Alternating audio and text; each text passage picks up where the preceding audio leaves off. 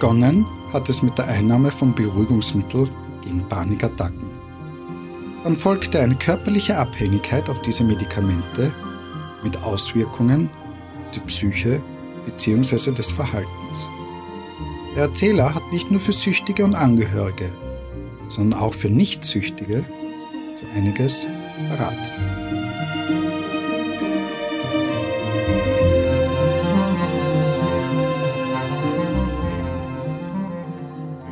Mein Tagesrhythmus ist so, ich stehe sehr zeitlich auf, dadurch, dass ich ein Haus habe und einen Garten und direkt im Wienerwald wohne, ist es so, dass ich in der Früh, bevor ich noch zum Frühstück gehe, meine Hunde, meine beiden nehme, meine Lieblinge und mit ihnen im Wald spazieren gehe. Das ist für mich das Schönste in der Früh, in der frischen Luft mit den Tieren.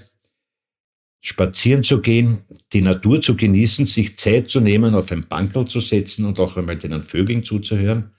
Man glaubt nämlich gar nicht, es gibt nicht nur Spatzen, es gibt auch andere Vögel, die fast wirklich sehr schön singen. Vor allem, ich habe es wieder gelernt, nach meiner Sucht das Schöne besser wahrzunehmen. Ich war ja 12 Jahre medikamentensüchtig oder abhängig. Es waren Benzodiazepine. Die haben zur Beruhigung geholfen. Ursächlich habe ich sie bekommen aus dem Grund, weil ich Panikattacken hatte. Jahrelang habe ich mit diesem Medikament gelebt. Wenn man diese Medikamente nimmt, es wird alles entspannender, es wird alles lockerer. Früher war man ein bisschen verspannt und verklemmt. Auf einmal durch diese Mittel, es geht doch alles ganz locker vom Hocker, ne? So auf die Art. Und war wesentlich selbstsicherer. Ich hatte kein Problem mit Personal. Ich hab ziemlich hohen Posten gehabt im Lebensmittelhandel und im Vertrieb. Und die Möglichkeit hatte mir auch mein Selbstbewusstsein durch Flirts und sonstige Sachen wieder zu holen. Das, was halt in einer Zeit lang in meiner Ehe nicht so war.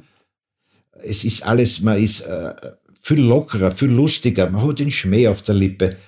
Man wird richtig so, was soll's, was kostet die Welt so auf die Art? Und diese Einstellung ist, wo man dann sagt, das verändert einen Menschen schon. Also das ist so, ich sage, die Ehrlichkeit bleibt auf der Strecke. Das Lügen wird zur Selbstverständlichkeit. Der Charakter ändert sich gewaltig.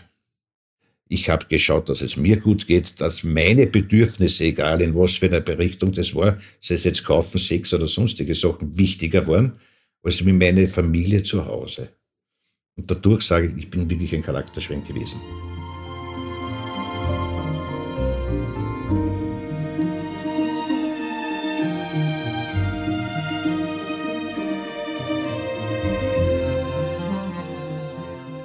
In der heutigen Situation sage ich, es war ein riesengroßer Blödsinn, dass ich das gemacht habe, weil ich habe das Vertrauen von sehr vielen Leuten verloren, von meiner Frau, von meinen Kindern vor allem auch.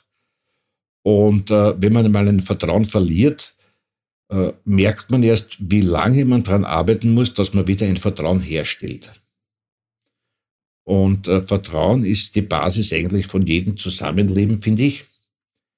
Und durch diese Sucht war mir das damals eigentlich vollkommen egal. Hauptsache, ich habe es genossen, die Zeit. Habe auch außerdem sehr viel Geld ausgegeben, was nicht notwendig war für meine Bedürfnisse. In erster Linie ist es nur um mich gegangen. Meine Frau mal zu mir gekommen ist und hat gesagt, du, pass auf, ich schaue jetzt nicht mehr lang zu. Entweder du machst was oder es ist zu spät. Okay, das habe ich registriert gehabt, aber noch immer nichts dabei gedacht. Meine Kinder sind dann gekommen und haben gesagt, Papa, bitte tu was. So kann es nicht weitergehen. Da habe ich mir schon mehr Gedanken gemacht. Und wirklich der ausschlaggebende Punkt für mich war mein Enkelkind. Das war damals 3 Jahre alt. Und ich mir eigentlich gedacht habe, für meine Kinder habe ich nie Zeit gehabt, weil ich immer im Beruf war. Ich möchte jetzt Zeit haben. Ich komme jetzt irgendwann in Pension und ich möchte Zeit haben für meinen Enkel. Habe mich dann zusammengepackt, wirklich, also wo man gedacht hat, mach's einmal. Und bin in die Ambulanz gefahren und habe gesagt, ich möchte gerne von meiner Medikamentensucht wegkommen. Die haben das Wort möchte gerne gehört, haben gestrahlt und haben gesagt, gut, ist in Ordnung, in einer Woche können Sie im Anthropologischen Institut anfangen.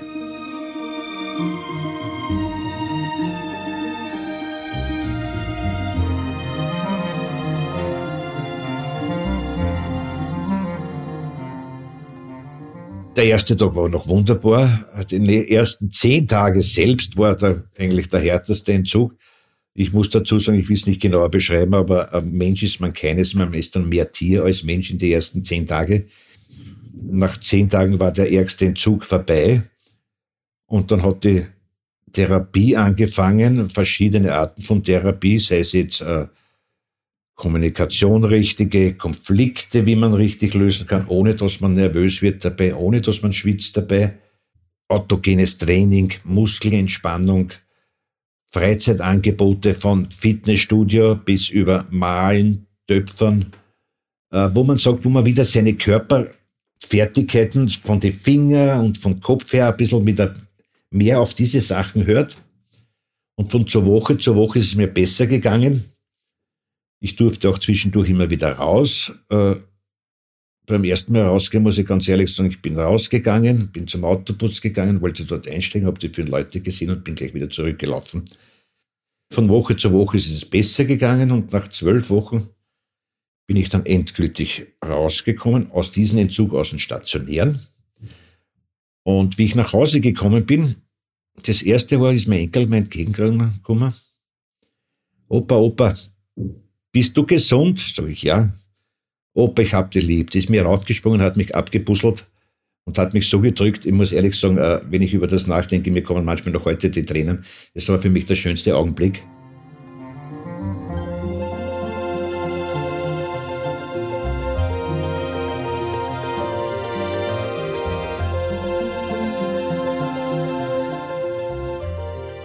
Ich kann nur ein Danke sagen an die Personen, die mir geholfen haben, aus dieser Sucht zu kommen im Anton-Proksch-Institut und meinen jetzigen Arzt, was ich habe, wo ich einmal im Monat oder zweimal im Monat auf die Ambulanz gehe.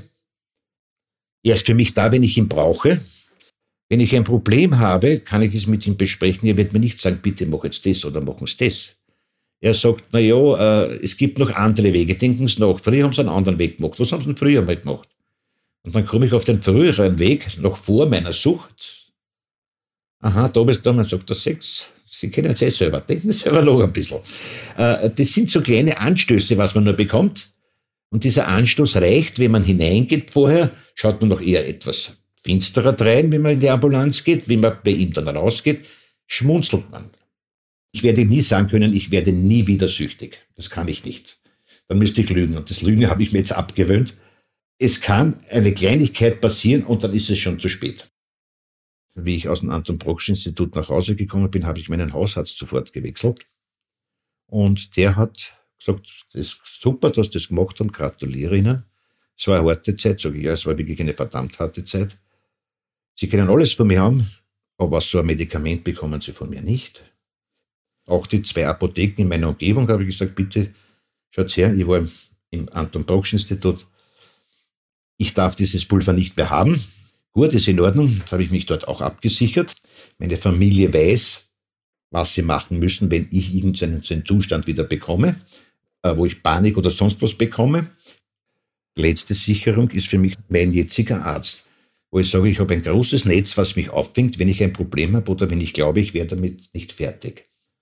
Und wenn jeder da ein bisschen schaut, dass er irgendjemanden hat, mit dem er über das sprechen kann, tut sie, glaube ich, auch andere Menschen im Leben etwas leichter.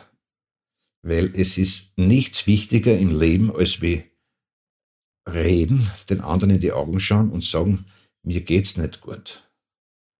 Es hat mich Überwindung gekostet, das zu sagen meiner Frau, du, mir geht's nicht gut. Jetzt kann ich es. Ich habe es gelernt.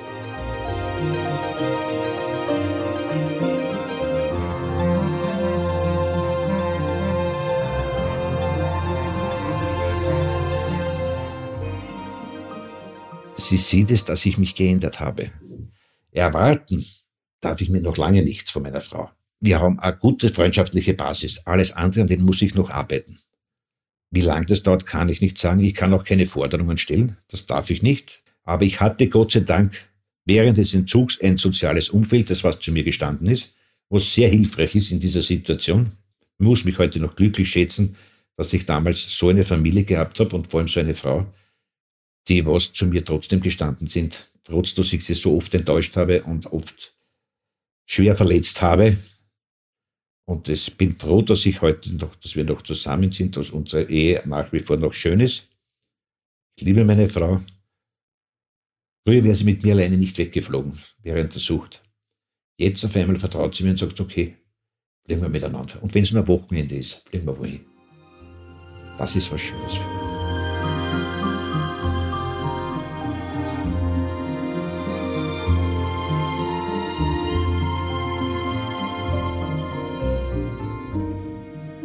Dazu bin ich jetzt nebenbei bei Skitours Vienna unterwegs und mache Touren durch einen Teil von Wien mit Personen, wo ich ihnen über meine Sucht, über Sucht allgemein, über mein jetziges Leben berichte, ganz ehrlich und offen.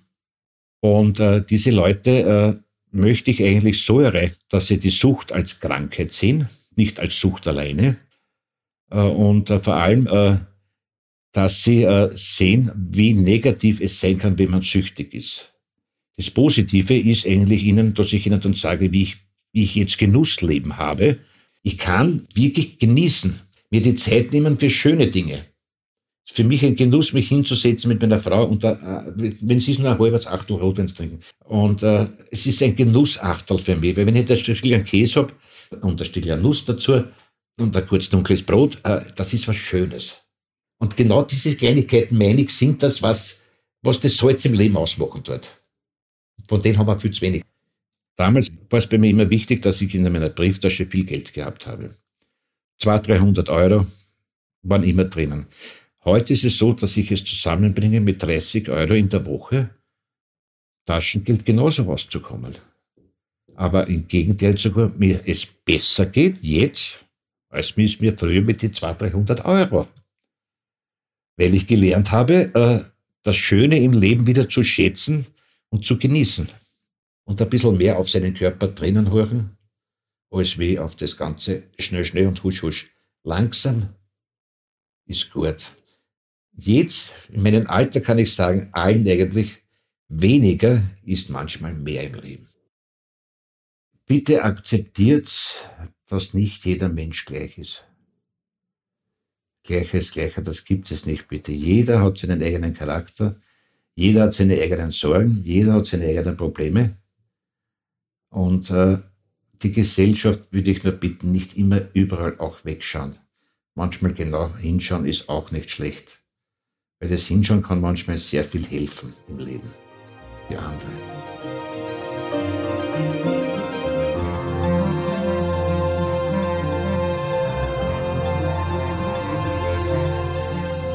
Die vom Erzähler erwähnten Skitours sind bewegende Touren und Aktivitäten in Wien zu gesellschaftlich polarisierenden Themen.